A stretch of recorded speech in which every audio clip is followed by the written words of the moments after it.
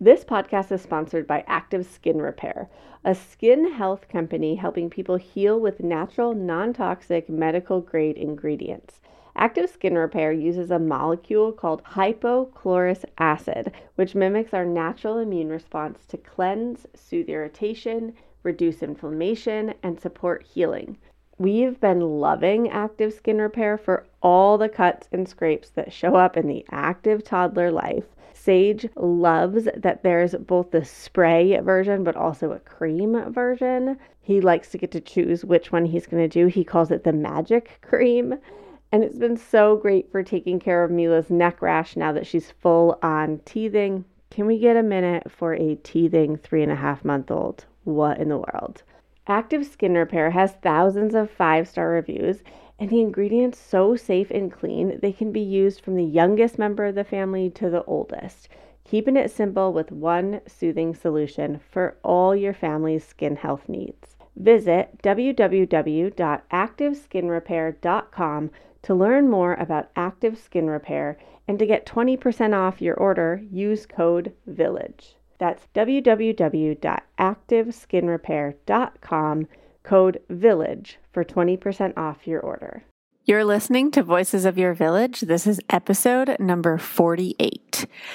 Today I'm back with our most tuned in guest ever, Logan Blask. My sister-in-law was our guest on raising an emotionally intelligent human. She is raising 2 of them, actually, the twins, who then were featured in the episode right after that. So you can hear what that looks like in 5-year-olds who are now 6. Can we freeze time, please? So back by popular demand is Logue, and she and I dove into empathy and how to build empathy, because empathy is a part of emotional intelligence. Emotional intelligence is broken up into 3 categories. It's self-awareness, empathy, and social skills. So how do we build that? How do we build empathy in our tiny humans? And we have some more episodes coming that dive into empathy as well, kind of diving up like empathy versus sympathy and things like that. But for this one, I wanted to hear right from Logue, what did you do to raise these empathetic humans? Because they are delightfully empathetic, and you'll hear it in anecdotes and things in our episode as we discuss this.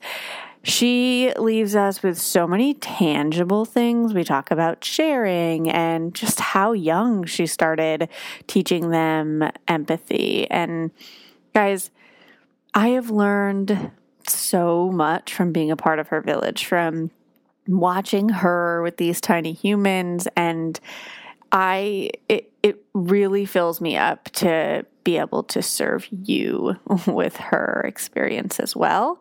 And I hope you enjoy this one. We are going to have a little chat about empathy, both in our Facebook group. If you're not a part of it yet, come on over. It's delightful.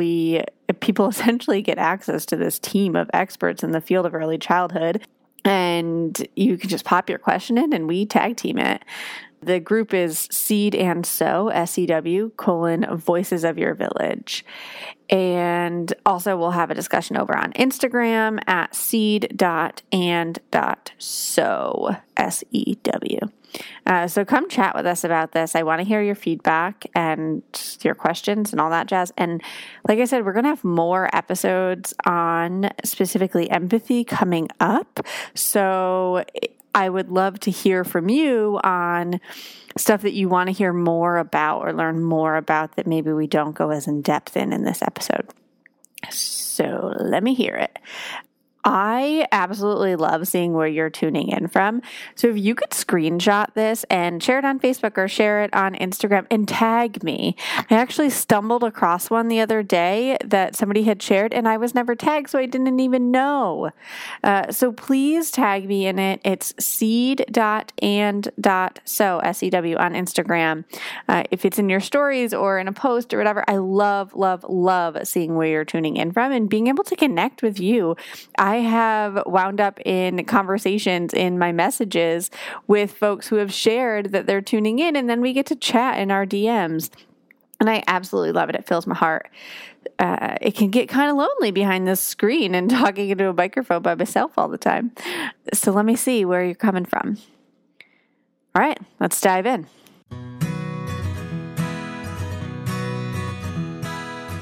Welcome to Voices of Your Village, a place where parents, caregivers, teachers, and experts come to support one another on this wild ride of raising tiny humans.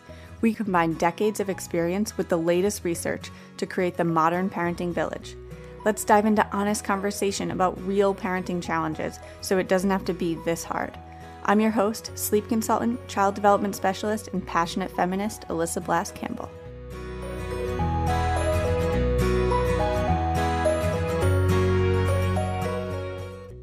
Hey everyone, welcome to Voices of Your Village. I am back with one of my favorite people in the whole wide world. I get to hang out with my sister-in-law, Logan, who you might remember from episode 26 on raising emotionally intelligent humans. And then her tiny humans, twins Emerson and Spencer, were on the following episode. Those two are our most downloaded episodes ever, which makes sense because they are some of the best humans on this planet.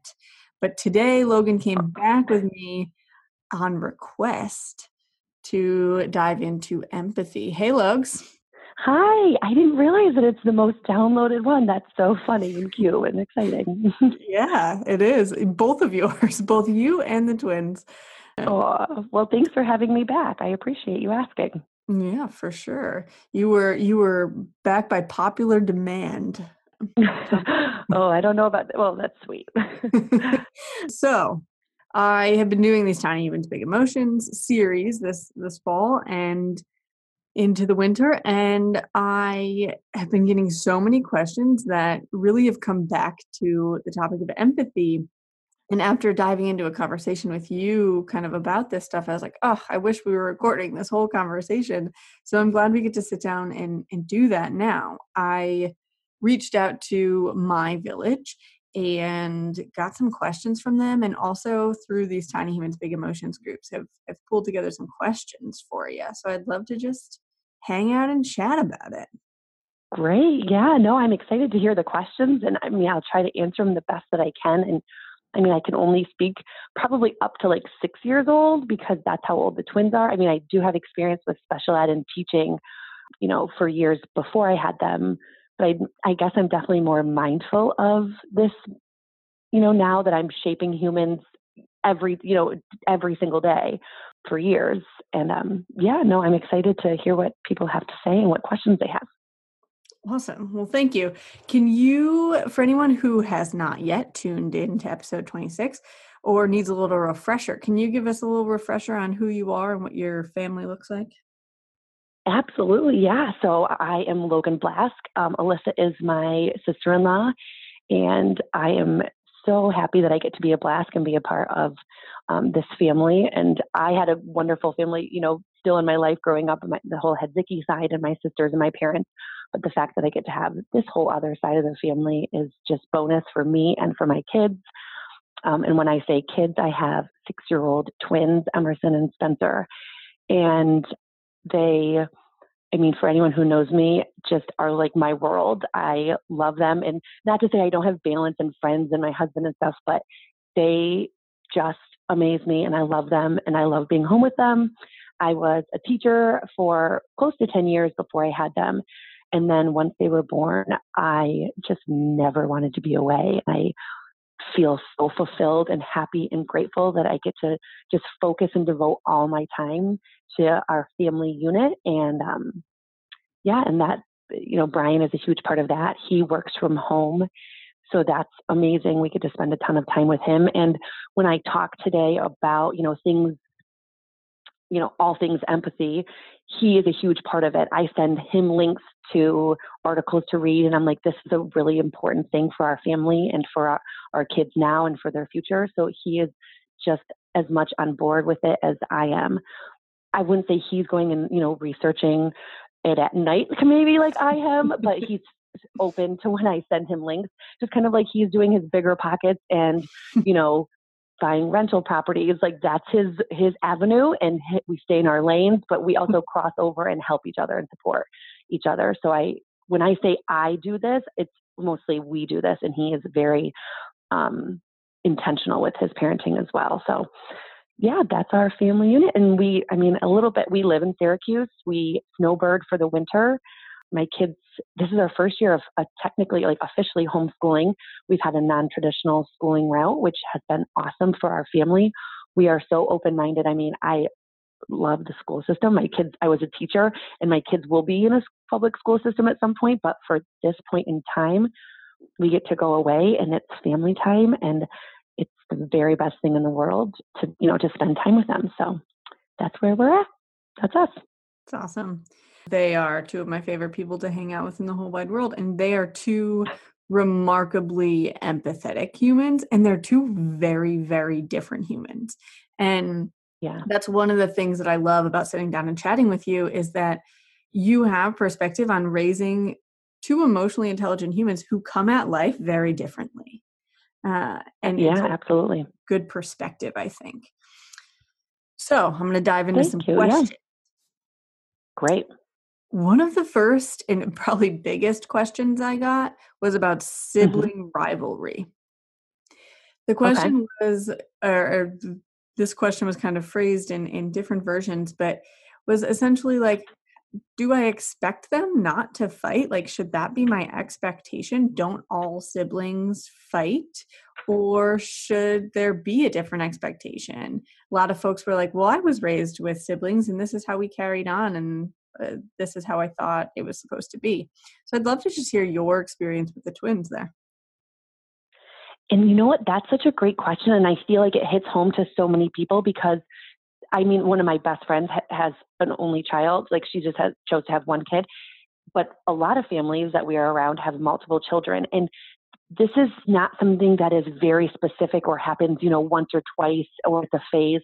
Like this is life all day, every day for a lot of families. So it's something that is really important to focus on. And I guess to answer the question, I would start off by saying my kids are definitely allowed to disagree. Like they are allowed to have their own opinions, their own thoughts, the way they go about and attack problems and such.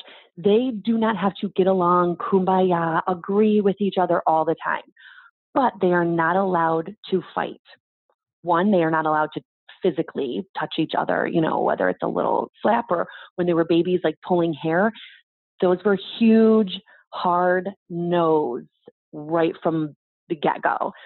And it was me being involved with their play when they were little. And if one of them pulled each other's hair, I would say, ouch, that really hurts Emerson. Do you see her? She's crying. We don't touch people like that. And our big thing is like we can do hugs, handshakes, and high fives. So if you want to touch someone, you can ask them, but we do hugs, handshakes, and high fives. Of course, we cuddle and kiss, but that's kind of just like our phrase is we don't hit, we don't slap, we don't take toys. That they weren't allowed to like physically fight. So when they do have like a disagreement or an argument, they have to use their words and their feelings. And that did not just happen. Like they didn't come out of the room like, Spencer, I don't like it when you take my toy when I was playing with it. Like that was modeled and taught, and I gave them the words before they were able to do that on their own. But that's how they have their disagreements. One of the things that is important is Brian and I also don't fight and yell at each other. So they don't ever see that as a model. Like they don't know that that's how some people do it. If they see us talking through an issue and having a disagreement or having a difference of opinion in a respectful, kind, calm way, then that's going to transition to how they have a conflict. Yes, there are conflicts in our house, but they know how to handle it and what's appropriate. So that's through modeling with Brian and I. That's through giving them words before they had it. That's for having, I did do timeouts when they were little and they, did whine at each other, and whining was a big thing for me. And they kept whining and I asked them to sit, talk nicely to your twin, or, when they were disagreeing, I would remove them from the situation and we would talk about it, but there was kind of some repercussion. Like you're not going to just get to, argue with your sister. It's not how it's going to work. So to answer the question, yes, expect some conflict. But if you're there and you're present and you're mindful and you are teaching them how to have conflict and how it can be a positive thing and how the outcome can happen through talking, then I think it doesn't turn into a fight. It just turns into like a problem and then a resolution. Yeah, I think that's huge. There are a couple of things that you mentioned there that I want to kind of dive a little deeper on. I think one is Yeah. that what we're trying to teach them here is conflict resolution, right? We're all going to go through life Yeah. and have conflict all the time, and that's okay. Conflict doesn't have to be Yeah. something we're afraid of if we know how to have it. And Absolutely. Yeah. In conflict, that's what we talk about. It's going to happen. You're going to have disagreements. And I want them to have different viewpoints. I want them to stand up for themselves, but there's an appropriate way to do it. I don't think and they know that we don't do it through yelling. That doesn't get us anywhere. I mean, since they were born, I've used the phrase, that doesn't get you anywhere. That doesn't get you what you want. Just like fighting does not get you the toy that you wanted to begin with. That's not the way that we do it. We resolve conflict by saying, Spencer, I'm feeling really sad that you asked Liam to play, but you didn't ask me to join in. Those words and, attaching a feeling to it. Well, Spencer's going to feel sorry for her, and want to invite her next time or include her then if she comes at it in a calm, peaceful way, and he'll feel bad for her. Not if she's screaming at him, you left me out. I don't even know what they would do. Like that, they don't yell at each other like that. But I know I don't like to be yelled at. I'm not going to come from a calm place if someone's yelling at me, but I definitely can see their perspective if they tell me how they're feeling and come at it from that angle. yeah, I think that's huge. And, we won't dive as much into this because we did in the emotional intelligence one, but it really starts with being able to identify your feelings if you're going to have conflict communication. You have to know how you're feeling and what to do with them before you can communicate about it.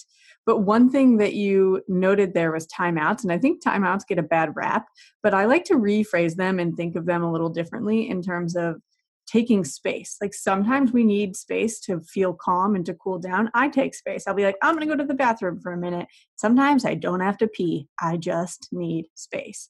And so when I think of timeouts, I think of them in that way. And I think that if we take space or even encourage a child to take space, and then when they're calm, we talk about it, it's different than if we just say, go sit on the stairs for 5 minutes because you did this thing. I think it has to be coupled, I think, with the feelings communication, that it's not just sit on the stairs, because maybe then you don't learn the tools for how to do it differently next time. Like then we're also going to talk about it. And that's a really good point. If I had to do it again, I would use the phrase taking space instead of a timeout. Our timeout was definitely removing them from this situation, but so much more of it was talking through that conflict in isolation and also trying for them to be able to generalize how to resolve conflict in the future. That might mirror what just happened, or it might be a different type of conflict, but ways to solve it in a better way. I like to not just zoom in on that one problem in isolation, but to like kind of zoom out a little bit and think about that something like this might happen again. How could we resolve it in a different way without raising our voice? Yeah, no, I love that. Like throwing pairing something. it with the language. So much of timeout was, there was a lot of conversation and there was always a feeling attached to it. That feeling is not going to last very long. It's like a cloud, but how can we move past that? And right now we took some space. What else do you need to do? Do you need a cuddle? And I'm not against, my kids know that even when we are having a little bit of a conflict, they know that I love them no matter what, that we're going to make mistakes and we're learning from them. I want them to feel safe even when things are not going well. So Spencer, especially when he was little, that was reassuring for him and helpful to move past the feeling, was to get that physical touch. So even if he was, taking space for a minute or two, I would still give him a hug afterward to hold him, to help him get back to a calm place. That's awesome. It's nice for so them that's to kind know of how we used. you're not mad at them. Yeah, right. And I say it all the time. I say it every night before bed. Like, I will always love you. You know, you can come to me, you can be honest. We, you know, I will love you no matter what. And I want them to have that feeling in life. Like I had that feeling with my parents. Like I want them to know they can turn to me when they're proud. They can turn to me when they're lonely. They can turn to me when they made a mistake and they need to fix something. Like I tell them all the time, every single night, actually, you know, I'll be here no matter what in different ways. If you are really nervous about soccer, I'll be there. If you're feeling really excited about this weekend coming up, I'm going to be there. I'm there through it all, thick and thin. So That's so sweet. Actually, yesterday in Tiny Humans, Big Emotions, I said that I use the word disappointed sometimes, and not just in talking about how I'm feeling or how they might be feeling, but I'll use it in the phrase, I am disappointed in that behavior because I know that you're a kind human. I know that's not how you want to behave. How can I help you feel calm so we can make a different choice? And the whole group of parents in this Tiny Humans Big Emotions group was like shocked that I use the word disappointed. But I think it's important to point out to kids that I'm not disappointed in you as a human. I love you as a human. I'm hmm disappointed in that behavior because I know you have other tools in your toolbox. Let's tap into them. yeah, I like that. Yeah, I like that a lot. That's great. I think one thing that's worth noting is that for us as adults, a lot of times this language feels uncomfortable. And it Yeah. can almost like feel condescending sometimes, but it's so hmm imperative. That's so true. And I think if anyone's starting out on this, you know, wanting to just be more mindful of empathy, whether your kid is 1 or 4 or 7, if you haven't built it into your daily vocabulary and the way that you interact with them, it may start to feel a little bit foreign or maybe a little bit, I don't know, very teacher like but just do it and try it. I promise you, like it is so helpful. They respond to it. My sister, Abby was like when the kids were little, like they were, I mean, I think in their ones, they were not two yet. And I was talking to them about feelings, and she would sometimes laugh at me, and I was like, rightfully so, that's fine, but because she was like, I went to school, and she's like, I'm a high school teacher, and this is not, and I may be calling a lot of, her a lot when I need advice on older adolescents and such in the tween years, but I didn't necessarily go to school to talk to toddlers either, but I just realized that over time that was going to be really important. And I wanted to start as I wish to go on. If I want them to talk about feelings at age 3 and at age 6, I better start to model it at age 1 and identify their feelings for them first before they can. And it may seem a little foreign if you haven't done that in your house yet, but give it some time and it'll start to just feel a lot more natural and just build it into your everyday life and conversation. Yeah, I love that. All right, so we're going to dive into another question. Another big question that I got was about sharing and hmm whether or not we make kids share. And I think that this is one that a lot of people have different opinions on. And I actually don't know where you stand on this one. So I'm curious to hear your thoughts. Yeah. I think I probably had a different viewpoint going into parenting about sharing as I do now at age when my twins are age 6. And by that, I mean, when I was thinking, when I was pregnant and when they were babies, I would come from more of the mindset of like, you need to take turns. If you have a toy that you like, but someone else wants it, you need to give that to them and share and take turns.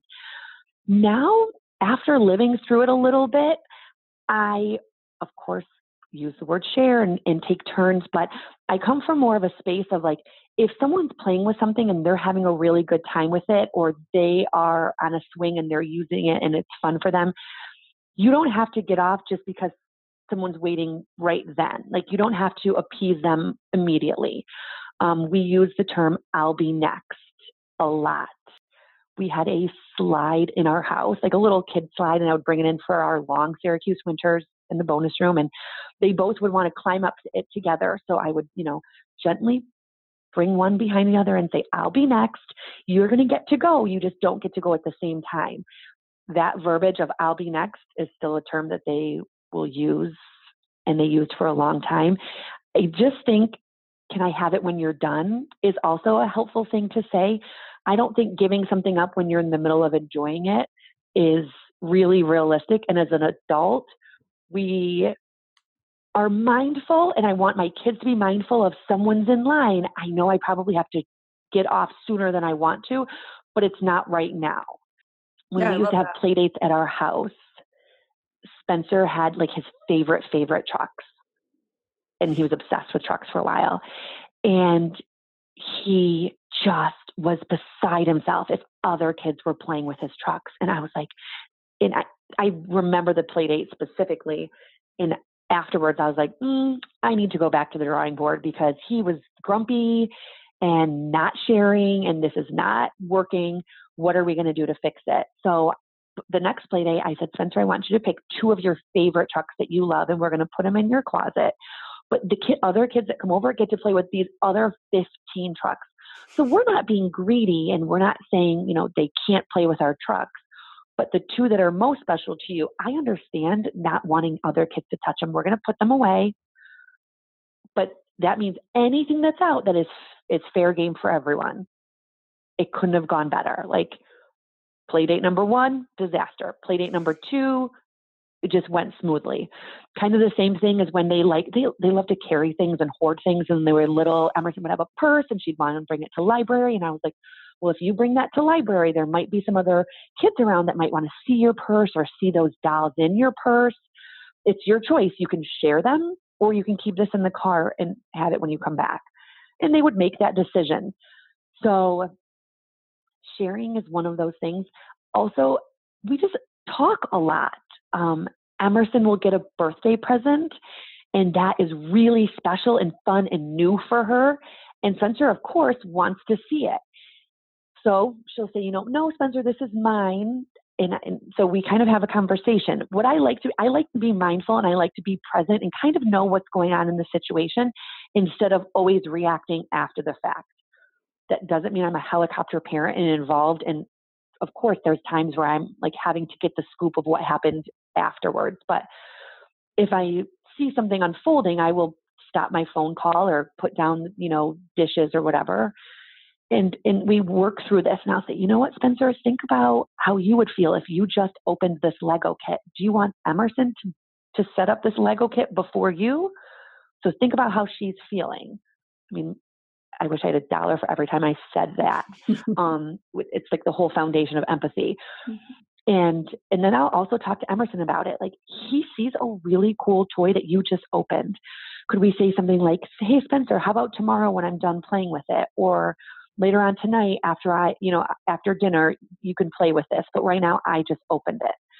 It's talking. It's giving them words if they need it, or giving them the space to have them think. I might say, Emerson, I want you to think about how you're making Spencer feel right now, and let them sit on it for a little while. Sharing looks differently at age 2 than it does at age 6, and age 12. So now I can kind of let them sit and think a little bit more, and they have, strategies and ways to come up with solutions, sometimes better than I do, if I let them think about it. Yeah, that's kind of my take on sharing. What is your take on sharing? I mean, you've been in different age groups, and what's your outlook? Yeah, I fall into pretty much the same camp where it's very rarely is it something I'm going to make kids do. Although there are some things, like if we are at a playground and there's only one of this toy, and there's a group of kids who all want to play with it, and it's like a hot commodity, then I would maybe set a timer and say, I see that you're having so much fun, and we're going to come back to this playground and play with it again. You'll have another turn, but there are other kids who want to have a turn today too.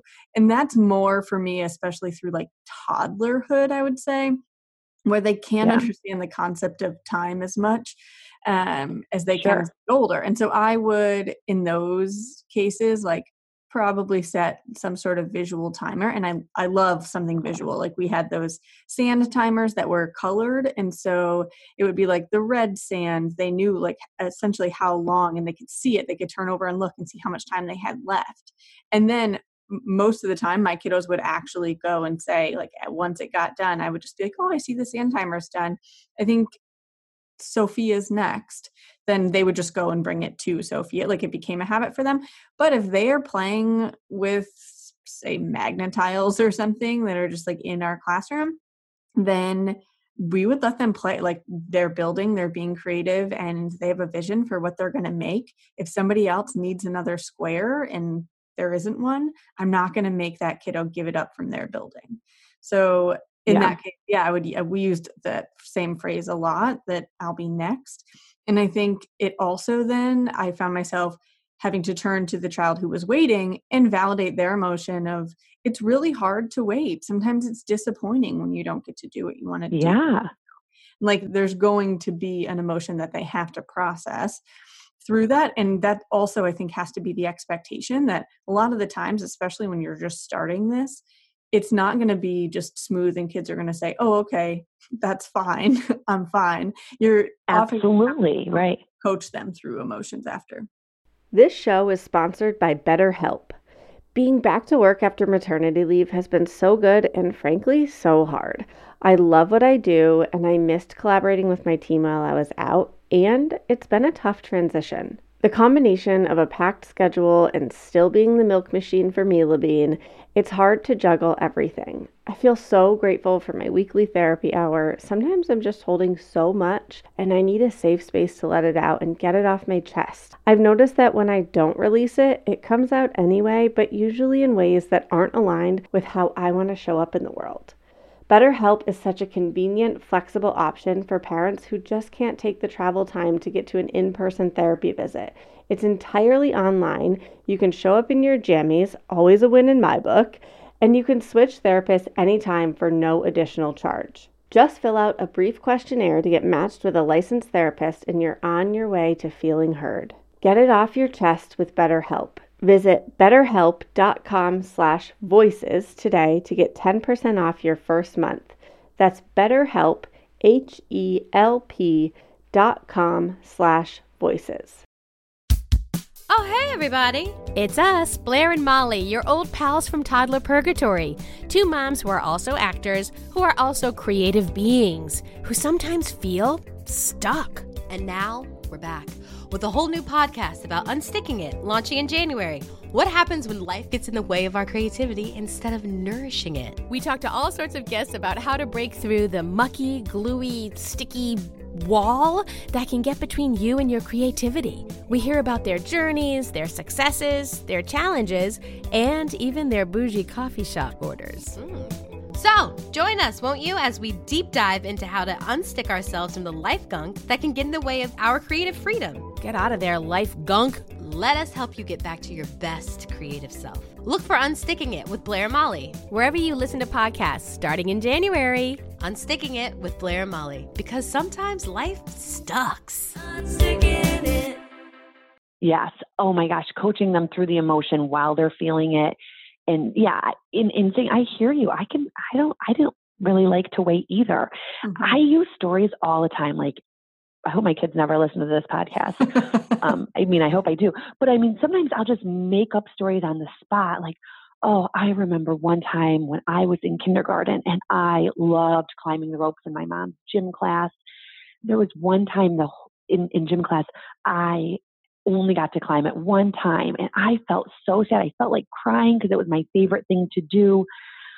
But then I realized, I can probably do this after school when I come back to my mom's class and play in the gym with her. And I just little examples like that, it takes them out of it and they relate so much more when they hear a story about you. Like, oh, you're human. You have feelings. You've been through the same thing. You feel sad too. And I'm okay afterwards. I just tell stories. Most of them are real, but some of them are make believe, and it just takes them out of it and it makes them look at it in a different way. Yeah, I've seen you do it. It's awesome. In fact, over the summer when Em was riding her bike and she fell, one of the first things she said, almost mid-tears, was, have you ever fallen off your bike? Because she wants to hear that story of how did you work through this so that I can tap into some of those things?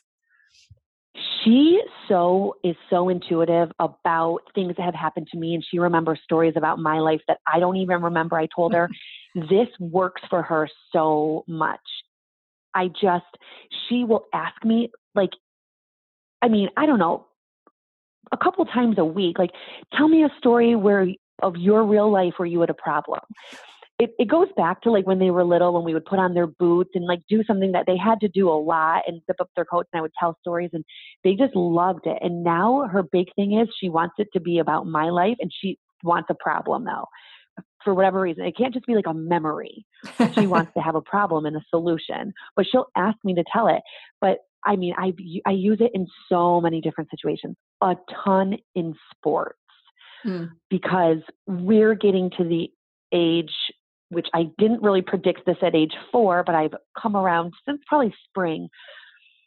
The whole idea of empathy and thinking of like other people's feelings when they're on our team and when they're not on our team, and the whole competition aspect of life, but still being able to be kind humans, but want to beat someone else in a game. My son is 6, and Spencer, I mean, we call him Sports Spencer, like jokingly, like he will eat, breathe, talk, play sports all day if you let him. He's super competitive, but he's also like the nicest kid. So, but we've had to work a lot on empathy in the competition. I feel like this is a totally different segue of where I'm going, because I was talking about storytelling, but I tell stories all the time because sports were a huge part of mine and Brian's life. So I do have a lot of stories to pull from, and I try to make him see different perspectives and do that by telling stories about my own life and me playing sports. For example, this past Saturday, it was our last soccer game of the season. These kids, just a great team, great kids. They're so coachable, and we were beating a team like 10-0. And this was after like substituting kids, like moving our strong scorers, back on defense. And I just said to them in a huddle, I said, right now, I want you to think as a team how the other team is feeling. I remember when I was playing soccer, and there was one game where we didn't score a single goal, and they ended up beating us. And I said, I think it was like 15-0. And I was like, and I was so sad because it was, disappointing. We didn't get to score any goals. I said, right now, when we go out there, yes, we want to play our best, but we also, the most important thing right now is not to score goals. Maybe let's play really good defense and stay back, or let's work on our passing. Let's see if we can get 3 passes in a row and consider that like a win or a point in your head if you need to, keep score. But I also try to like have them be aware of how the other team is feeling if we're winning 10-0. I mean, that I didn't expect during the rest of the season. It's not something that I bring up all the time, don't play your hardest, but it was just one of those things. I wanted them to be aware. And also I said, after the game, what do you think we should do? Do you think we should A, scream and yell and say, we scored 12 goals, we beat them 12-0, or B, high five each other, good game, wow, you guys played really well, like, what do you think? And they, of course, all said B. And I was like, yeah, you're right. Which, by the way, I do a ton of A and Bs. Like, I give them different options and to lead them in the right direction. But A was like, I don't want you to be braggy. I don't want you to rub it in their face that they didn't score any goals, but I do want you to be excited. Here's an appropriate way we can be excited. So there's like this whole empathy part of competition that is coming into play, and I'm navigating our way through it. But I think Spencer has a good foundation for empathy, and he's like a really thoughtful kid, and that helps to bring the competition down a notch. He's very competitive, but he's also mindful of other people's feelings. Totally. Well, and I think in that, when you were talking about doing the A or B, and even just being in the huddle, what you're doing there is pre-teaching, which is something that I think is huge for developing empathy, because we're going to go to playgrounds, go to library time, go to birthday parties, do all these things that are social gatherings.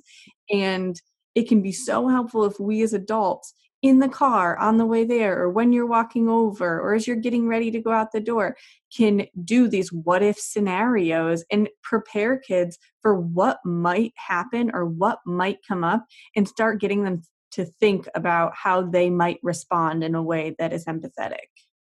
I could not agree more. I love that so much. If there was like one big, huge takeaway, I mean, there will be a couple as far as empathy goes, but if there was something that you could just take with you now from this podcast at any age, because pre-teaching or front loading or whatever you want to call it, pre-teaching can happen at any age and it's going to look differently, but it's so important at every single stage in so many different ways. And you can do it, in the car on the way to library class, on our way to preschool, walking up the steps to school, before a family gathering, before people enter the house, you can pre-teach them so many different things. And it's just, I can't even explain how important it is. We do it all the time. Today we did it. We are having a Halloween boo with the neighborhood crew. And there are 12 neighborhood kids coming over, and we are bobbing for apples, and we're decorating cookies, and we're, doing Halloween games and things like that. So today, when the kids were eating breakfast, I did a little what if scenario, and we do a lot of what ifs. So some of mine today, especially because the twins are in the youngest age, there will be 6-year-olds and there will be all the way up to 12-year-olds.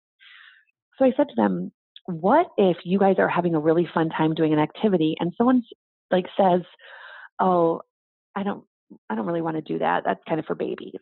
And I don't think none of the neighborhood kids would, but I wanted to phrase it in a way of what if someone didn't want to do something because they're older? And Emerson said, I kind of see what you're saying is that you don't really like to do those things. And I remembered her saying, I see what you're saying. And that's her way of saying that's empathy. That's perspective. That's her way of understanding where that person is coming from. And she was like, but you don't have to do this. And I was like, yeah, that's a great way to say it. Spencer was like, I would just walk away. And I was like, perfect. That's a great example. Take some space. You don't have to respond. You don't have to change their opinion. And then I also said, you know what? When our friends come over, we have friends that have younger siblings, and we'll just say her name is Alana. When Alana's younger brother comes with her, and he's 2 years old, do you like to do the same crafts and do the same things as her or as him? No, he's 2 and you're 6. Well, you're 6 and they're 12. They don't want to do the exact same things, but there's probably a better way for them to say it, but this could happen. We also did a what if today, getting ready for the neighborhood Halloween party. And I said, okay, what if someone comes into the house and you're really excited to show them that you decorated your bedroom? Do you A, say, Grace, come up to my bedroom. I really want to show you that I decorated it in spooky Halloween decorations. Or B, hey, does anyone want to come see my room that I decorated? And Emerson's like, well, B. And I said, yeah, well, why would you pick B? And she said, because then I won't make other people feel left out. Ding, ding, ding. Yes, you hit the nail on the head. That's what I want her to say.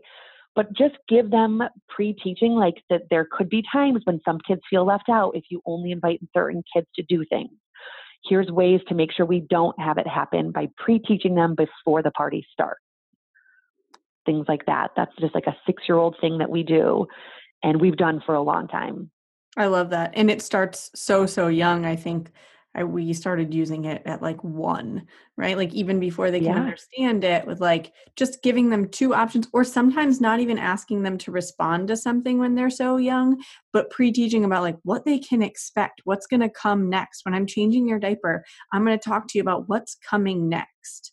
And I think pre-teaching can be kind of molded in so many different ways, but it's such a huge tool.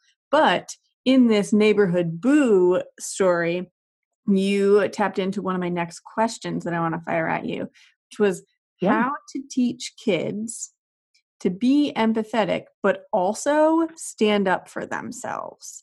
How can we teach them to, I guess exactly that. Somebody reached out and was like, my tiny human doesn't want to hurt anyone's feelings, so they're not standing up for themselves. How do we balance that? That's a great question, because this can look differently at different ages. And I think it's important that you are kind and you're compassionate and you're empathetic. But within that you are also sticking up for yourselves and sticking up for others. I think so much of it goes back to the whole idea and the foundation of empathy is being mindful and intentional with your parenting and using real life examples as teachable moments. So a lot of the time, something like this, you may not be able to predict that it's going to happen. But when you see this happen in your child's life, like jump on it and use it as a teachable moment. And here's what I mean. Spencer, it was after the soccer game Saturday. Spencer was playing like on the playground like they do after every game. And they love to do this. It's just fun, free play. They know they get to do it every Saturday with their teammates. Well, he was running through underneath like a slide and he bumped into a much older kid. Well, that much older kid turned around and yelled at him. Just hurt your heart. So Spencer, and I did not see this happen. A mom, I was talking with family that was there. I was right next to them. I was in the playground area, but I didn't see it. I don't watch every moment. But a mom on the soccer team did see it happen. And so Spencer came up to me and started crying. So I said, so when it happened, my first instinct is just to comfort him. I don't always say like, what happened? Are you hurt? Where does it hurt? I just comforted him. He just wanted me to hold him and know he was safe. So we held for a second and he's crying, but the crying stopped. So I knew he wasn't really hurt. And I said, gosh, buddy, I'm so sorry you're sad. What can I do to help? What happened? And he didn't want to talk about it. And I was like, that's strange, because it's usually like he bumped and, I hit my head, which happens in sports a lot. Like he plays tough and he plays with his neighborhood kids out back. So a mom came over and explained to me what happened. And she said that the boy, got bumped into. So when we were in the car and things had settled down, I kind of used that as a teachable moment. And I said, you know what, Spencer, I'm really sorry that this happened. I think that this boy doesn't have that feeling of empathy. He didn't feel sorry for you that you got hurt when you bumped into him. That's sad that, his parents or, his family hasn't taught him because he obviously didn't think of your feelings when he was yelling at you. How do you think this boy could have handled it differently? Going back to the whole, I kind of left it open-ended, and going back to the whole idea of empathy and sticking up for yourself. I was like, yes, that boy could have stood up for himself. He could have not liked that you bumped into him. He could have, been upset, but he could have handled it in a different way of hey buddy, watch where you're going. And yes, this is a different version of sticking up for yourselves and what's right, but it is a different way. You don't need to yell at someone if you don't agree with them, but you can be fair to them and tell them hey, you bumped into me, watch out, or just watch where you're going. Kind of something along those lines. So it kind of ties into what you're saying about sticking up for yourself, but pretty much using teachable moments as far as having kids be compassionate and empathetic, but also standing up for yourself. It's a great example from something that happened with our life over the summer. It was Spencer has a really good friend and they play a lot together and they just get along really, really well. Usually when Spencer's doing what that other friend wants to do. And after one of the play dates, Spencer said, man, we played golf and we did this and we, went out to the swing set, but I wanted to also play with the girls and play house, and he didn't want to do anything that I wanted to do. And I said, goodness, how did that make you feel? And he was like, well, I felt kind of frustrated. I was bummed out because I like to play with him, but I also wanted to play with the girls. And I said, you know what? You're right. I did see you playing all these things, but I said, you do like to play golf in these sports and do those things. I said, but I know you also like to join in with the girls and do other things. What could you have done differently next time? Now, at 3 years old and 4 years old, I probably wouldn't have opened it up and just given them, I probably would have, led him and given him some options. But at this case, in this point, he can think on his own. And he said, well, maybe next time I could say, hey, I played what you wanted to play. Let's try this next. And I said, yeah, that's a great idea. You are thoughtful of his feelings and doing what he wants to do, but then also maybe give him some options of some things that you want to do, because that's what makes you happy. And you have to be able to stick up for yourself and not just give in to what other people want to do. And I use an example of my friend in the neighborhood that I used to play with, just like this situation. And I said, I remember she used to love to climb trees, and she would always love to go in my pond. Like when we would go and play, like those were the two things she would want to do, was go in our pond and, climb trees. And I said, after doing that for so many times, I said, I just didn't want to play with her anymore. And I said, but then I realized after a couple of weeks of not playing with her, I missed playing with her. That wasn't a good solution. I should have just given her some options, like, let's go in the pool instead, or, let's play house on the swing set. There's other options. And I said, but I just gave up. And I said, I don't want to be friends anymore. And thinking back, I would have done that differently. So I, gave him some space to think about what he could do differently. I gave him a scenario of where I felt like I needed to stand up for myself, and I didn't handle it in a way that I wish I would have.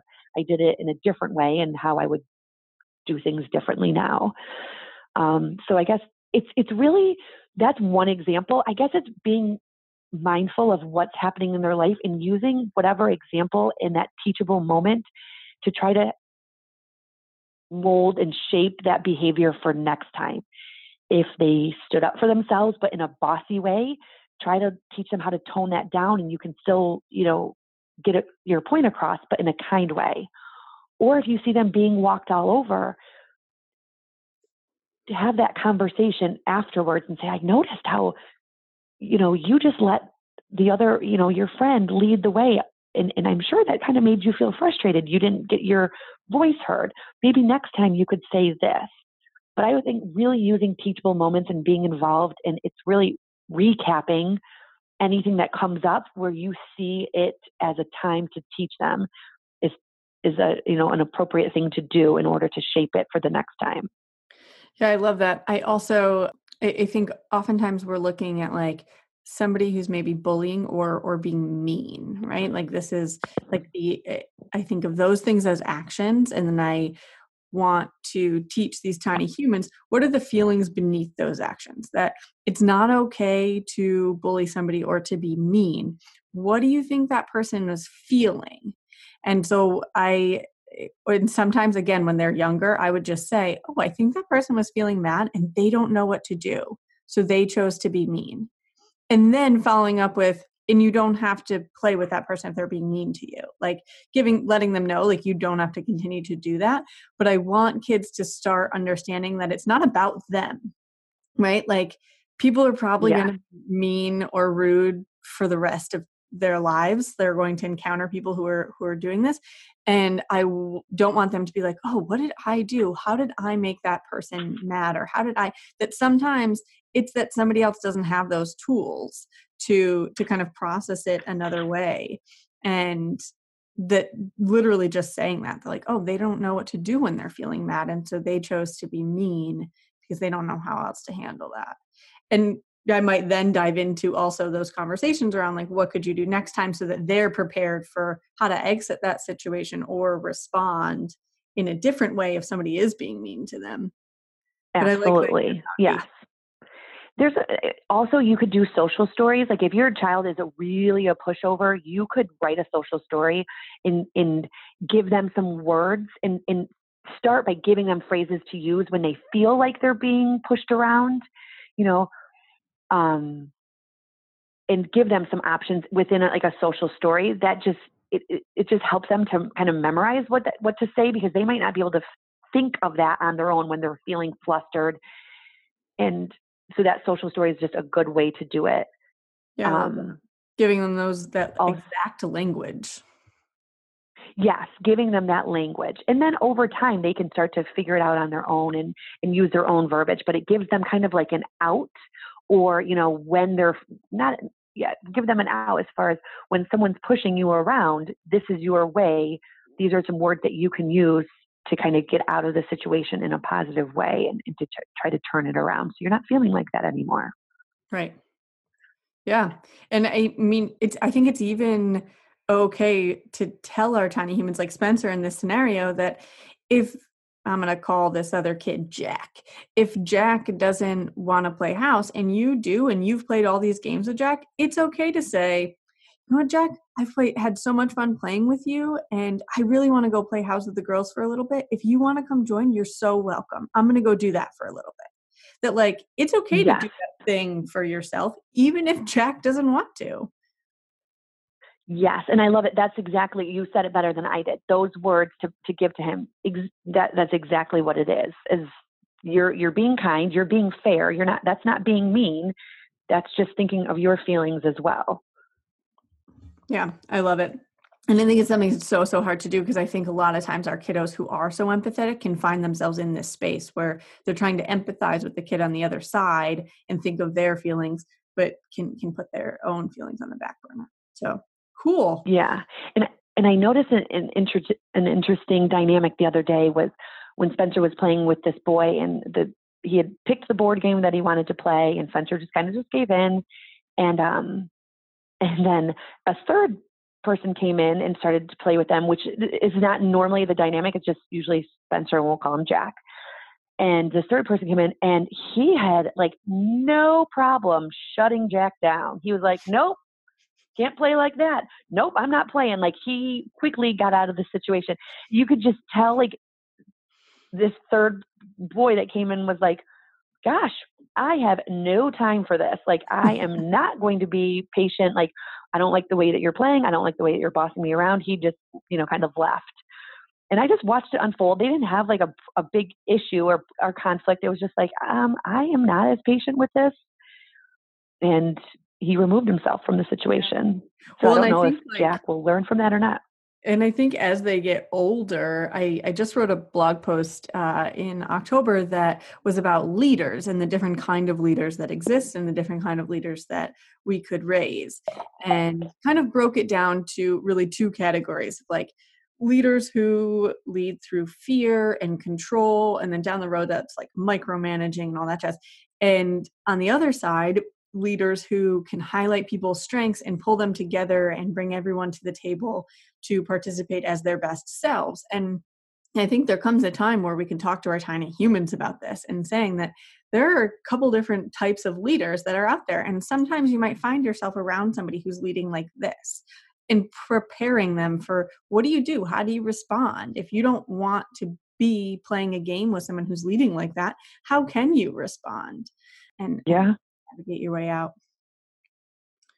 It's so interesting because I talk a lot about me being a teacher and me working in the schools with the kids. Like, when we're doing learning time, I will refer back to old students that I used to have, and I refer back to other teachers. And one of the things we talked about today was how there's different ages that are all coming to this party. And I said, when I was a teacher, I started teaching when I was 22 years old. And I said, and one of my dearest friends was in her 50s. So I said, we were 30 years apart, but I was able to learn so much from her, and I loved being around her. So the reason I brought it up today was because of the age difference and how we still were able to connect. But when you talk about leading in a school district, you have, your principals and your superintendents, but there are also like teachers that kind of lead the staff, and she was one of them. And I love her. She's just one of those people that you're drawn to. And I was like, when I met her from the first time, I was like, I just like being around her. And I feel like I wanted to be like her. Her name is Mary Beth. And so Mary Beth was just this, like, when you think of the like kind, thoughtful, compassionate, like, she was that. She would pop into my room and ask me how I was doing and really listen. she led through kindness, and she led through empathy and listening to other people. And she was just like a leader in our building. And I loved being around her. And when I had, if I had an issue with something, or she was able to resolve conflict and see different perspectives and talk me through it. It was just, she's just this person that can do it. And I learned so much from her. And I think as I, as I was in the district a little bit longer, I realized that she really was a leader for our staff. Even though she wasn't the principal, she was a teacher just like all of us. Just her ways that she did things, people stepped up to the plate around her, did better. Like, I wanted to be a better person when I was around her. And I mentioned her to the kids too. And I just think that when you talked about, leading through, kindness and compassion, she was one of those people that did. And I just have a soft spot in my heart for her. And it's nice that you have her to like draw on when you tell the Tiny Humans stories about different types of leaders and all that jazz for who you looked up to, and that they will then in their social groups probably find people, or they get to be those people, or both. Yes. I tell the twins, I said, you know what? One of the reasons I'm proud of you is because you act the same whether I'm watching or not. And of course, there could be moments when they don't. I know that they've had moments where they're not exactly the same as if I was right there. That has happened, and we've talked about it. But for the most part, they really are kind and compassionate. Sometimes, like, my windows are open and I hear what's going on out back in the yard or out front when they're riding bikes. I can kind of gauge what's happening, and I am very proud of them most of the time that they act the same way. And I tell them, I think other kids rise to the occasion when they're around you. I think kids are more honest. I think kids compromise more when they're with you, because that's how you act and you don't waver. And I said, so I'm proud of you that you are the way that you are thoughtful and you compromise when someone has a disagreement and you see where they're coming from. And I said, I think other kids do that better when they're around you. So nice. Such a good positive reinforcement. Oh my gosh, complimenting kids when they are showing empathy, when they've done something that, you've been working on, that maybe you've noticed they haven't done in the past, but they've made a change for the better. I mean, complimenting them is a huge, huge, plus for them in their book. They thrive off of that. They want to make you proud. So I compliment them all the time. I compliment them every night when they go to bed, and I talk to them about, why I love them and why I'm proud of them, and different things that they've done throughout the day or things that they've improved on. And just that, it's like a self-fulfilling prophecy of like, oh, I'm a kind person. My mom loves it when I'm kind, and I'm going to keep being kind because it makes me feel good, and I fill my bucket and I fill other people's buckets. And it's that whole idea of, intrinsic motivation and wanting to be a good kid and continuing to be empathetic. Yeah. And I firmly believe that we behave the way that we feel. And so if we feel like we are screwing things up all the time, if people tell us that we're annoying or rude or whatever, that's how we're going to behave. If people tell us and highlight all the kind things that we do and all the ways that we're a caring human, that's what we're going to do. That's what we're going to do for attention. That's how we're going to show up in the world. And it can be a hard switch to make because we're so, I think, as humans, like trained to find the things that need to be fixed and highlight those and talk about those. Yeah. But right. If we could make that shift of saying, my goal is 4 positive things to every 1 negative, if we can highlight those positive things throughout the day, and we're doing that more than we're highlighting the negative things, kids that want to get our attention with something or just in how they're going to show up in the world, it's going to be through positive acts. Mm-hmm. Yeah, absolutely. I agree with that completely. One of the questions that I got, and this was from someone who has a tiny human who's older, was what to do when your kid has a higher emotional IQ, so higher emotional intelligence, than the kids that are around them. So if they are, and I thought of like the bullying or the mean or and I think you can speak to this. Your tiny humans have high emotional intelligence, and the odds are they're going to be around people who don't have as high of emotional intelligence. So how do we prepare our kids for responding to other humans who aren't at that level? I like that question. And you know what? I'm going to respond with a question. Have you had interactions, whether it be a coworker or a family member or, anyone that you come into contact with where you don't feel like they are able to see two sides of the story, like they're not able to gain perspective? Like you as an adult, have you come into contact with other humans that don't emphasize like being socially and emotionally aware as much as you do? Yeah, absolutely. I'm pretty sure that's how my husband felt when he met me. Because he definitely helped raise my emotional intelligence. Yeah, no, absolutely. And I think like for me personally, when I think of like my answer to that, yes, I have come across those folks. And sometimes I feel like I can respond in a way where I'm like, oh, well, we're close. Like I can respond in a way that they will be receptive to in terms of like meeting me here. And other times I would say my personal defense is usually to just go quiet. And I'm just like, this isn't worth my time and energy to try and engage with you when I don't think that you're going to be able to meet me here. Does that make sense? Yeah, it does. If you're a parent, I invite you to join us at the Mindful Mama podcast, where it's all about becoming a less irritable, more joyful parent. With sometimes hilarious and always thought-provoking experts and friends, at Mindful Mama, we know that you cannot give what you do not have. And when you have calm and peace within, then you can give it to your children. I'm Hunter Clark Fields, and I can't wait to see you there. Listen in to the Mindful Mama podcast. Hey there, I'm Debbie Reber, the founder of Tilt Parenting and the author of the book Differently Wired.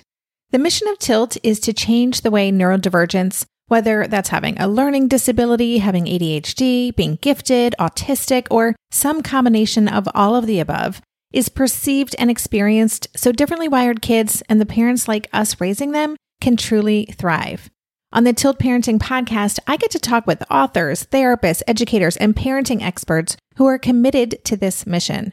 I ask the questions my listeners are most curious about when it comes to supporting our kids. And in turn, my guests share strategies for challenges, out-of-the-box ideas for navigating school, best practices for therapies, tips for advocating, and so many thoughtful insights on what it really takes to help our kids grow up feeling seen and respected so they can create awesome lives for themselves. I know that raising a differently wired kid can feel overwhelming and isolating, but I promise you, you are not alone, and it can feel so much better. If you're on this parenting journey, come listen to Tilt Parenting. Together, we can shift this paradigm and show up for our exceptional kids with hope, possibility, and joy. So I guess to answer that question, I'm gonna do it in two parts. One, I'm gonna talk about like the process of going through what happens if someone is not maybe as socially and emotionally aware. And then I'll kind of give some examples of that. So if someone is not able to see your point of view, they might not be as empathetic, or they might not be as emotionally intelligent. They might also just not be able to identify their emotions. They might be very hot-headed and go off the deep end very quickly. So step one is to try to problem solve. And by doing that, you do have to think about how that other person is feeling. When you're going to resolve an issue, you have to think of one, how I am feeling, and two, how they're feeling, and try to figure out a way to meet in the middle. So one, you're going to try to problem solve. Step two would try to be like, come up with a solution and a compromise and talk through the issue. Gosh, I see that you're feeling angry because you're shouting at me. So I'm going to try to problem solve and come up with some type of compromise. If that doesn't work, I'm going to try to rephrase it and attack it in a different way, but problem solve, give it a second chance. If that second chance still doesn't work, then my big thing is to take space. Is like, as an adult, as kids, you're not going to reason with everybody. It seems like maybe that problem can't be resolved right now because maybe that person is escalated and you have been able to remain calm. So really, you're going to problem solve, and I'm going to try to problem solve again 2 different times. And then after that, I'm going to take some space and figure out whether you just need to be separate and it's going to resolve itself. I mean, sometimes as kids, really just time away, they tend to forget a lot of issues even happened. As adults, we don't. Like, I mean, we need it resolved and we need to come back around at some point. But as like 4-year-olds, 6-year-olds, I don't know above that. But a lot of kids at this age will just need a break from each other and some space. So once they've tried to problem solve and then, rephrase it and come at it from a different angle, if that doesn't work, you need to just kind of remove yourself or take some space. And so here, I guess, are some examples when they have been in a place where another kid is not, I guess, as emotionally aware as them. This happened the first day of Emerson's dance class. The girl loves to dance. The girl loves music. She was pumped. I mean, she was on cloud 9. And I kind of peeked in the window and I'm watching her and things seem to be going fine. And a lot of the moms I'm friends with, so like I get to chat. Like I'm so happy. Emerson's happy. This is great. We get in the car and I was just like opened it up. I mean, the car is a great place. I was like, what did you think? She goes, it really wasn't my favorite. And I was like, oh my gosh, like what? Like what? Okay, well, we already paid the deposit. We paid for the month. You're doing the month, right? Like, I mean, okay, let's see where we're going here. So I said, okay. Well, tell me, what things did you like? What things didn't you like? Tell me about it. Why wasn't it your favorite? And she was able to say, she goes, I felt really distracted. There was this girl who kept asking questions to the teacher the whole time. And she wasn't doing the right steps. And she was like, I was just really distracted. I couldn't listen to the teacher. I couldn't watch. And she was like, and it just wasn't really fun. And I was like, gosh, I'm proud of you. Like, yeah, to say the word awareness. Yeah, to not just be like, well, I don't like it. She was like, she figured out why she didn't like it and that there was just one child that was distracting her. So I thought for a second because I was not expecting this. And I was like, gosh, but how do you think that girl felt? And Emerson's like, what do you mean? I said, well, this is a new place. I said, you went in knowing 2 other girls. I don't know if she knew anybody else. You've done dance before? I don't know if she's done dance before. How do you think it must have felt for her to be in a new space with a new teacher, maybe doing something she's never done? She was like, well, she was maybe confused. Maybe she was overwhelmed because there's a lot of people. That first day, there was a lot of people. They sorted it out and kind of spread out kids over the course of the week, but there was a lot. And I was like, so I can understand where you're feeling distracted, but I have a feeling that she was probably a little overwhelmed. So yes, this girl just maybe, so really I don't know if I put it back on Emerson, but I really made her think about how the other girl was feeling first. So it wasn't just about her. And then we use the phrase in our family, you're one piece of the puzzle. And I think you can use that at any age. I love it. And you can translate it across so many different situations.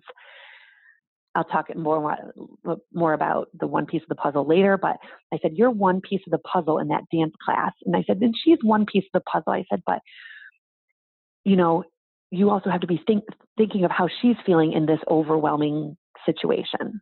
So first we did that. And then second, I said, so what can we do for next week? Because we're going to go back next week.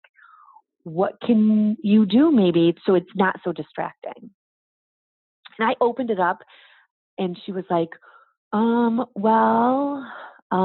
can like not look at her. And I said, yeah, yep, you're right. And then she was like, I can move spots. And I was like, yes, like that's what you need to do. You need to like move physical space and give yourself some distance so that you're facing the teacher or you're closer to the teacher. And I was really proud of her for coming up with that solution on her own. And I said, you just have to be mindful of her feelings and think about what she's going through and then go from there. You can also think about your feelings and try to find a solution. And after week 2, she's loved it ever since. It's worked itself out. That's awesome. Did she, when she went in the next week, just out of pure curiosity and knowing your daughter, did she like introduce herself to that human? She did not. And you know what, to be honest, as you're saying that, I'm like, gosh, I should have gone down that route and introduced herself. No, she did introduce herself to 2 other girls, but they were 2 other girls that kind of like are friends of friends that she had talked to before. So we did not bridge the gap between being friends with fine. her. I was just curious because she is so like, when they were on the episode, I asked her like, what if you went into a new dance class and you were there? And I think I may have said like, and somebody was there who didn't know anybody, what would you do? And she was like, I would walk up and say, hi, I'm Emerson. What's your name? And it was just like so perfectly Emerson. I was curious, but that is amazing. That's interesting. And no, and that makes me more mindful of like what I should have done. Cause also I think I would have said that other times. And that's one of those times I should have, like, I'm not empathetic all the time. I'm not mindful like 100% of the time. So that's like a big eye opener for me. And that would have been better for her to do. She did do it with other girls and she has in the past, but just not with this one student. For her, it was better, I guess, just to take some space just because of like behavior issues. I feel like it was like it was a behavior thing and she didn't want to get in trouble. Like the other girl wasn't a very good listener, and Emerson does tend to be a rule follower and uncomfortable when someone's not following the rules. So I think that was why she chose to like take some space. But I think I'm glad you said that because it probably would have been more helpful if I said something along those lines as well, or offered that option up. I'm so impressed with Emerson's self-awareness there to be able to highlight like how, not just how she's feeling, that like, I think a lot of us can walk out of something and be like, meh, I didn't like that. But to be able to identify, well, what didn't you like? What was it? What's the root emotion? And this is something we've been writing a lot in our book lately, and it's just been on my mind. But I think of it as the heart emotion. Like, what's the root emotion from this? That maybe you're feeling annoyed or frustrated, but what are you really feeling? And it was distracted, right? Like that's so amazing. I love that. Another example of like someone else that's not like as socially aware, or maybe like, I guess in this situation is just, it goes from 0 to 60 a lot quicker. The twins are around someone that is like this sometimes. And it's like, they'll be in the middle of a baseball game. And if something doesn't go his way, it's 0 to 60. And it's like an immediate like pout or a cry. And after one of the games, Spencer said, I don't like it when you cry because it ruins it for the rest of us. Like, I don't like it when you pout and you leave the game because then we all have to stop playing. It kind of ruins it for everybody else. And Spencer was kind of brutally honest with it and just was like, man, like you keep doing this and it's not fun. Like, and Spencer was kind of talking him through like, it's okay to strike out. It's okay to, not get on base every time or hit a home run. And Spencer's like, but it's not okay to cry and ruin the game for everybody else. We use a lot of this, like, it's okay to blank. It's not okay to blank. It's okay to feel frustrated when dinner is not what you like.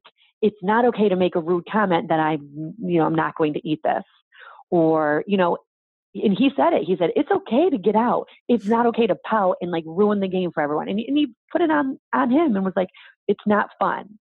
And that was one of those times, like Spencer, like threw it out there to him. And I was proud of him because he didn't do it in a mean way, but it happened enough times where Spencer was like, I just want to play baseball and it's not fun anymore when you're pouting. And so I was proud of him. Like, he was honest and he was fair. And that's kind of how he laid it out there to him. That's awesome. I love that. And it's a good leadership skill. You mentioned the like piece of the puzzle thing. And one of the things that I think is huge for empathy are mantras. And it could be a family mantra. Sometimes it's like a classroom mantra. And this word mantra for some people might be hard to relate to, like a phrase, just something that like that you identify with and that kind of keeps you going. I keep something right on my desk that I get to look at every morning that just kind of reminds me of who I want to be and how I want to show up in the world. And I think a lot of families can incorporate this, where it's just like, look, we're going to be a kind family, or in yours, your mantras or your phrases have kind of evolved with the tiny humans as they've grown, and you've added more, but they've always come back to this notion of being kind humans. You did the kinder than necessary for a little while, and and you would bring it up. I would be at dinner and listening to Brian ask the kids, what did you do at preschool today that was kinder than necessary? Or what can you do that's kinder than necessary as we go to this thing? Like just bringing it up and almost like just beating it to death, right? That like, this is going to, you guys are going to know this phrase and you're going to know what it means, and it's going to be present in your head and in your heart, like as you show up. And I think that's something you guys are very, very good at. And it sounds like this piece of the puzzle thing is another one of those, and I want to hear about it.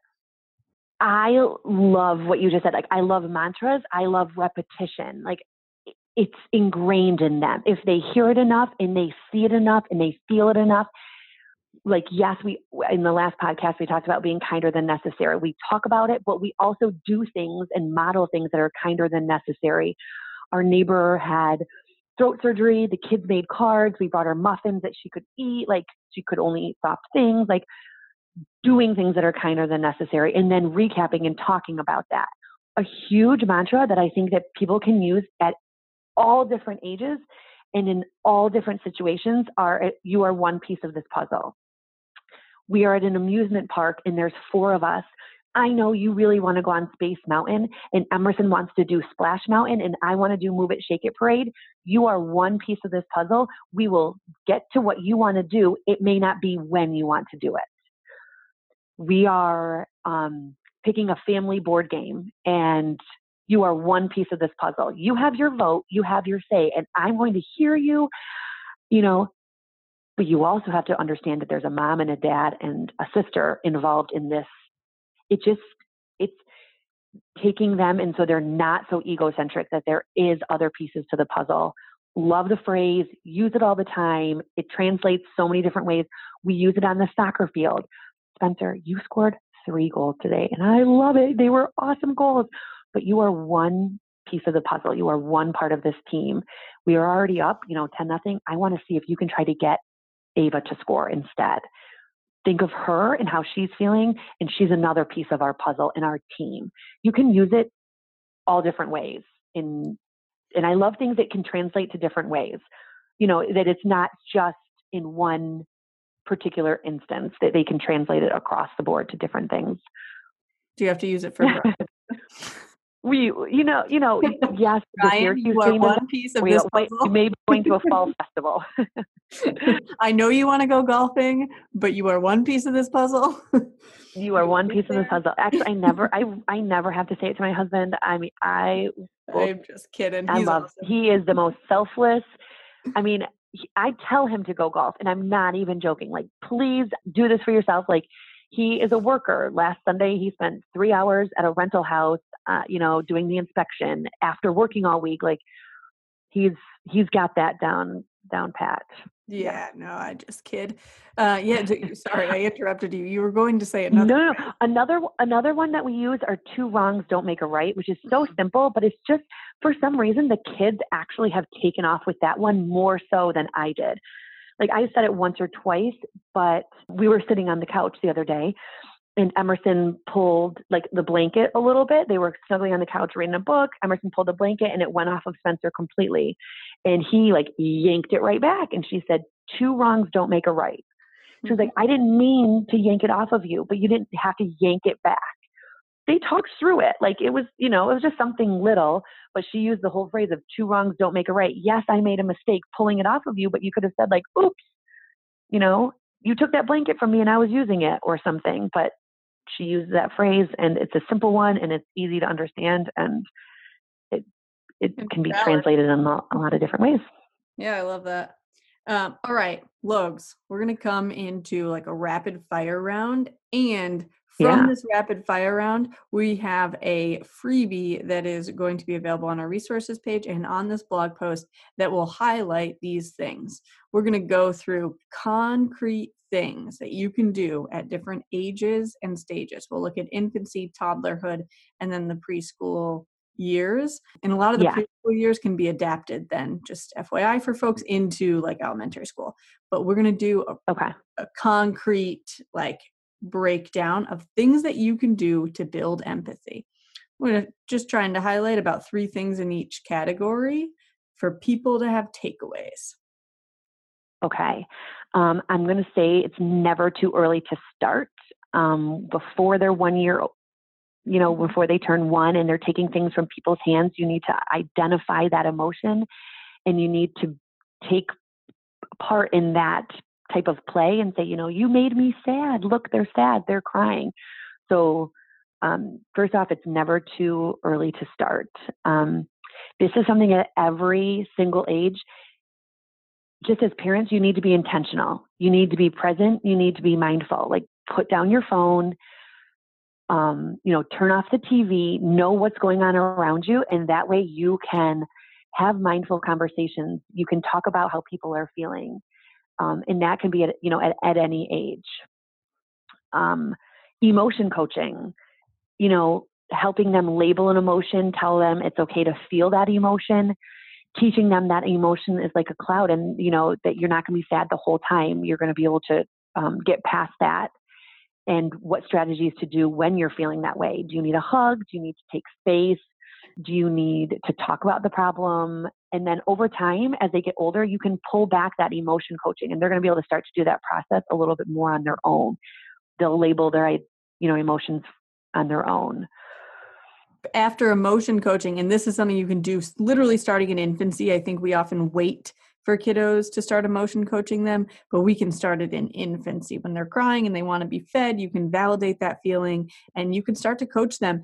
And a huge tool that I used when I taught in my infant classroom are visuals for emotions. Mm-hmm. Whether it's a card they can pull or Todd Parr's feelings flashcards, or I even made it was not pretty or cute, but I literally took just a piece of cardboard with some Velcro and did like pictures of kids with different things that could help them feel calm. Like a picture of, say, Jane with her lovey that she could go grab, or Jack could go grab his pacifier, like any sort of coping mechanism that they could go grab before they could use the words, they could grab that picture.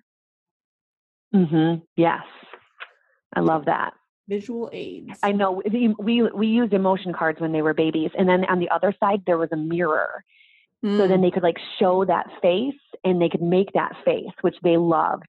I saved them for, I don't know, grandkids or something, but I saved them because they're torn up. I guess I'll pass them along at some point. But I was they were huge.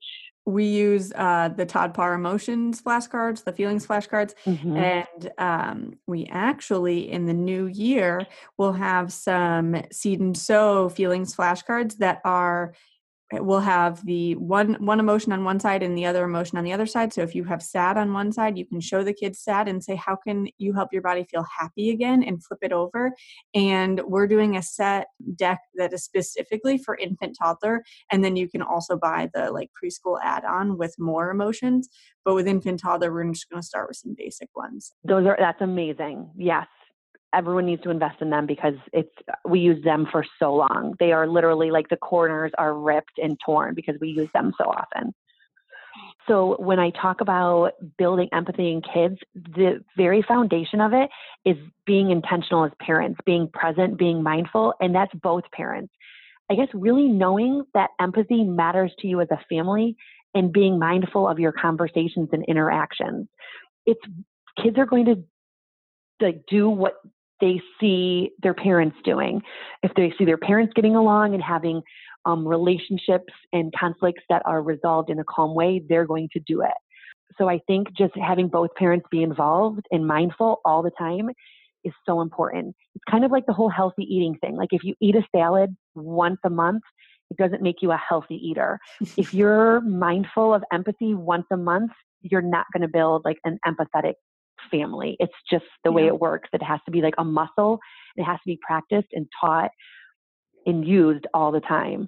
So that's just the foundation of it. And it's really never too early to start, identify emotions for them and then just start giving them words before they have it and then go from there. Pre-teaching, huge thing, pre-teach, prepare them for situations that they're going to go into. Talk maybe about a situation that has happened in the past that you don't want to recreate, learn from failure. Last play date wasn't a great time when your friend came over because you had a meltdown over toys. Today, let's try to put those toys away and let's try it a different way and let them play with the toys that are out. Pre-teach them before they go into something. And you can do that at any age. And then recap afterwards, after you've left a baseball game and you just lost your playoff game and the boy was pouting and throwing his helmet. You could say, did you see that boy pout after the game? Gosh, I know he was frustrated, but that's not an appropriate way to act. Use failure as a teaching tool. Like, you can talk about things that are great, but also bring up some things maybe that aren't so great that you don't want them to, to copy. So recapping after situations is really important. Something that we do in our family, I allow them talk time, which means give them space and give them all your time and give them all your attention. Emerson's talk time is at night at bedtime. She will just open up. She doesn't want you to leave her room. So she wants you to delay it, but really this is just her time where she feels comfortable and open and honest and vulnerable. And she'll just talk and ask questions and want me to tell stories. And she actually does most of the talking, but I give her that space to be honest and, talk about a mistake that she made or, something that happened when they were playing today that she didn't know what to do.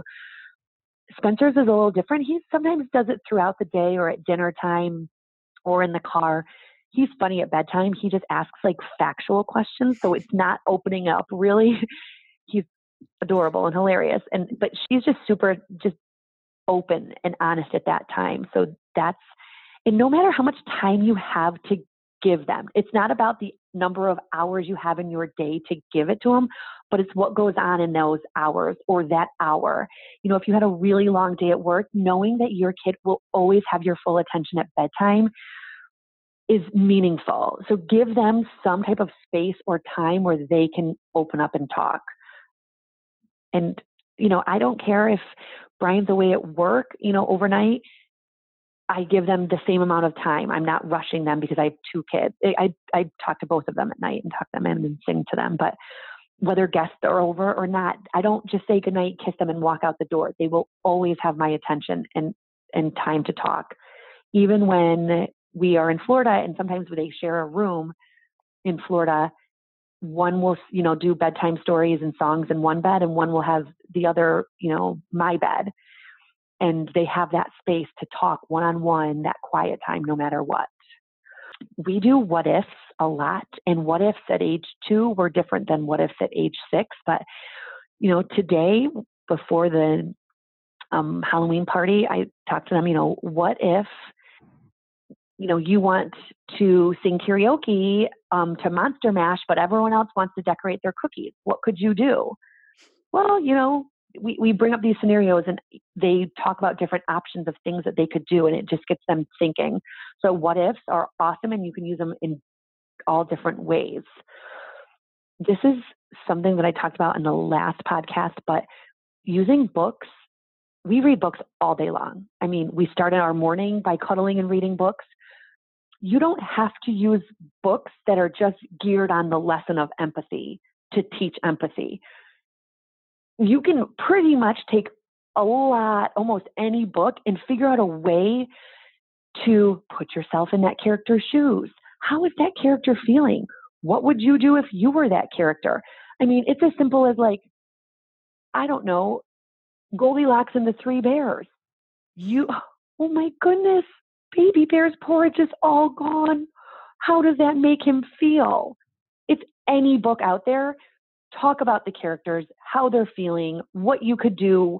We use Junie B. Jones, what not to do, all the time. I don't love Junie B. Jones but it is a teachable moment, and she's selfish and she interrupts people. So we talk a lot about what we wouldn't do when we read Junie B. Jones. So books, get on the list that you posted, find books on kindness.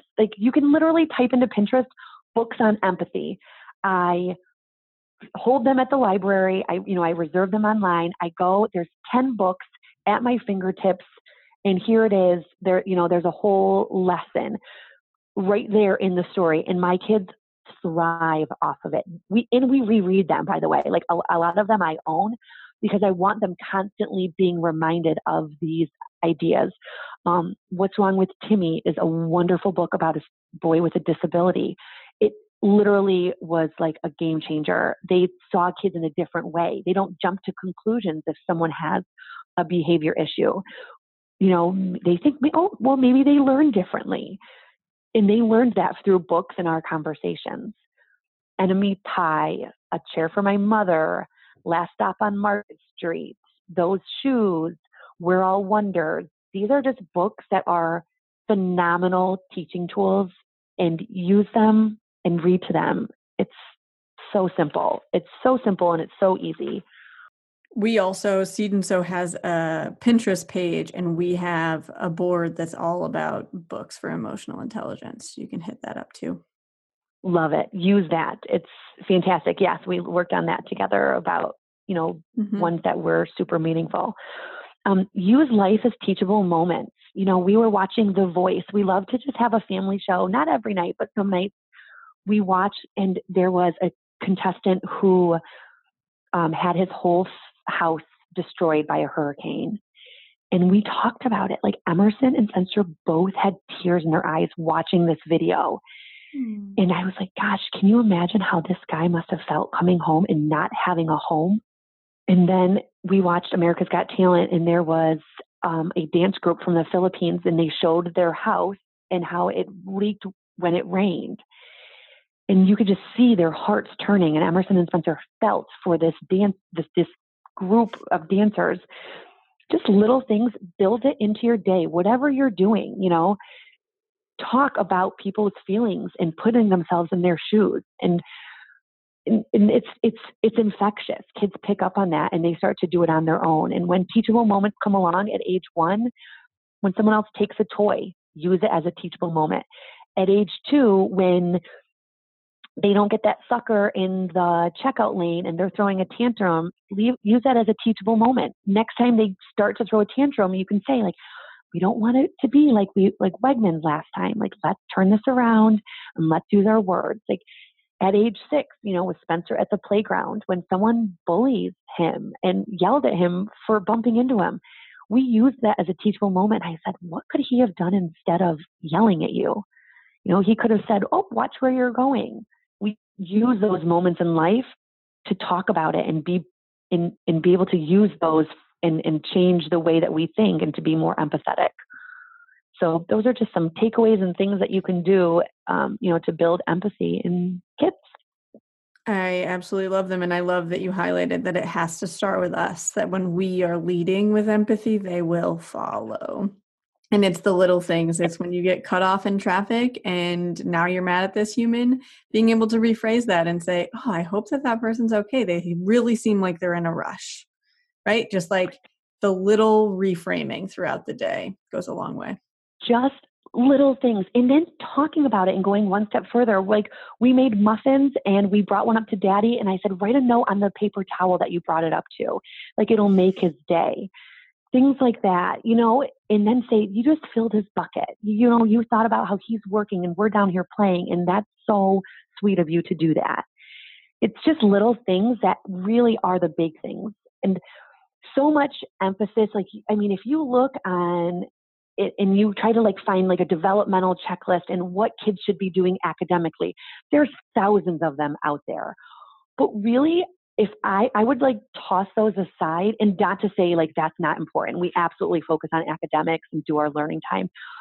But to be honest, when you have the ability to understand your own emotions, labeling them, processing them, having the tools to move past it, when you have the ability to relate to others, think about how they're feeling and then respond accordingly. When you have those tools as a foundation, those academics will come more, they'll just come easily. If you're frustrated with building blocks, you won't give up and throw the block. You're going to realize that it's happened before. I can feel frustrated, but I'm going to know that that feeling won't last and I'm going to give it another try.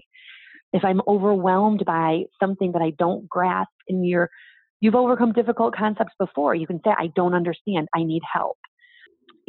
Being able to process all of those feelings and emotions and being able to respond to other people, and those academics will come when you have created this space where they feel emotionally secure. It just helps them in the long term and when it's time to learn.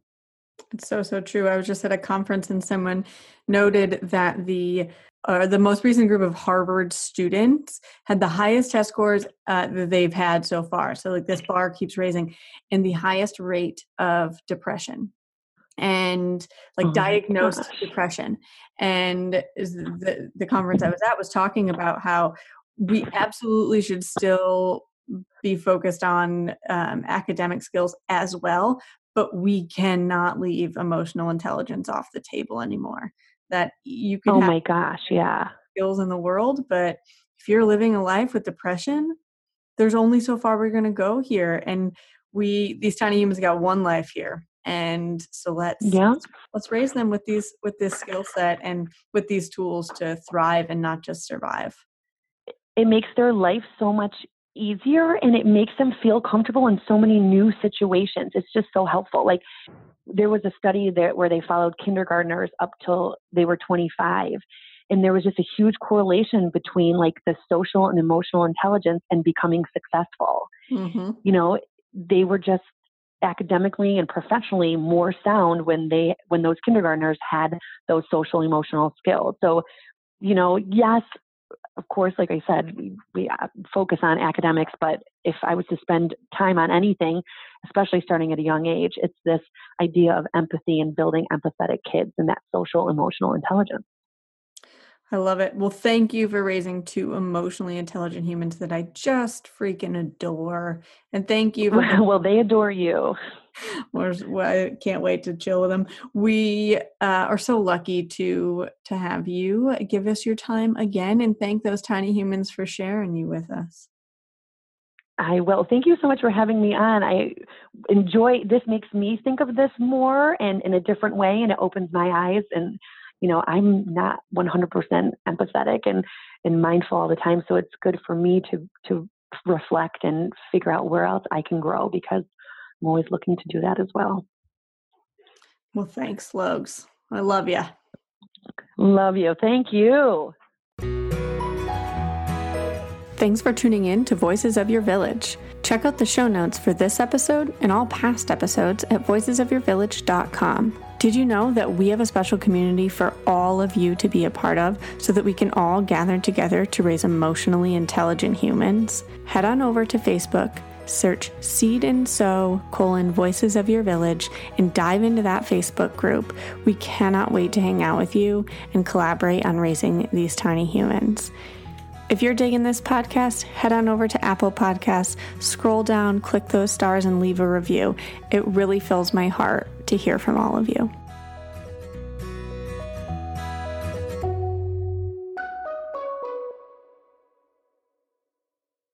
No one told us the truth about parenthood. Why? This is the podcast everyone needed before they had kids, because now that those little ones are here, there is a lot to unpack. I'm Rachel Shepardota, and I am your host for the podcast No One Told Us, where we tell the truth about parenting and let you in on all the stuff you really should have known about before having kids. I am the founder of Hey Sleepy Baby, but this podcast is so much more than sleep. We'll be diving into all the topics that you really care about and need to know while you do your best job raising those adorable tiny humans. Our goal is to just make you feel less alone and less overwhelmed. There are so many things that no one tells us before becoming a parent, and I think that we should really pull back the curtain on becoming a first-time or second-time mom or dad to share the good, the bad, and the ugly. We'll have a little education, a little fun, and a whole lot of heart that goes into each and every episode. So join me and our amazing guests each week to hear us talk about what no one told us.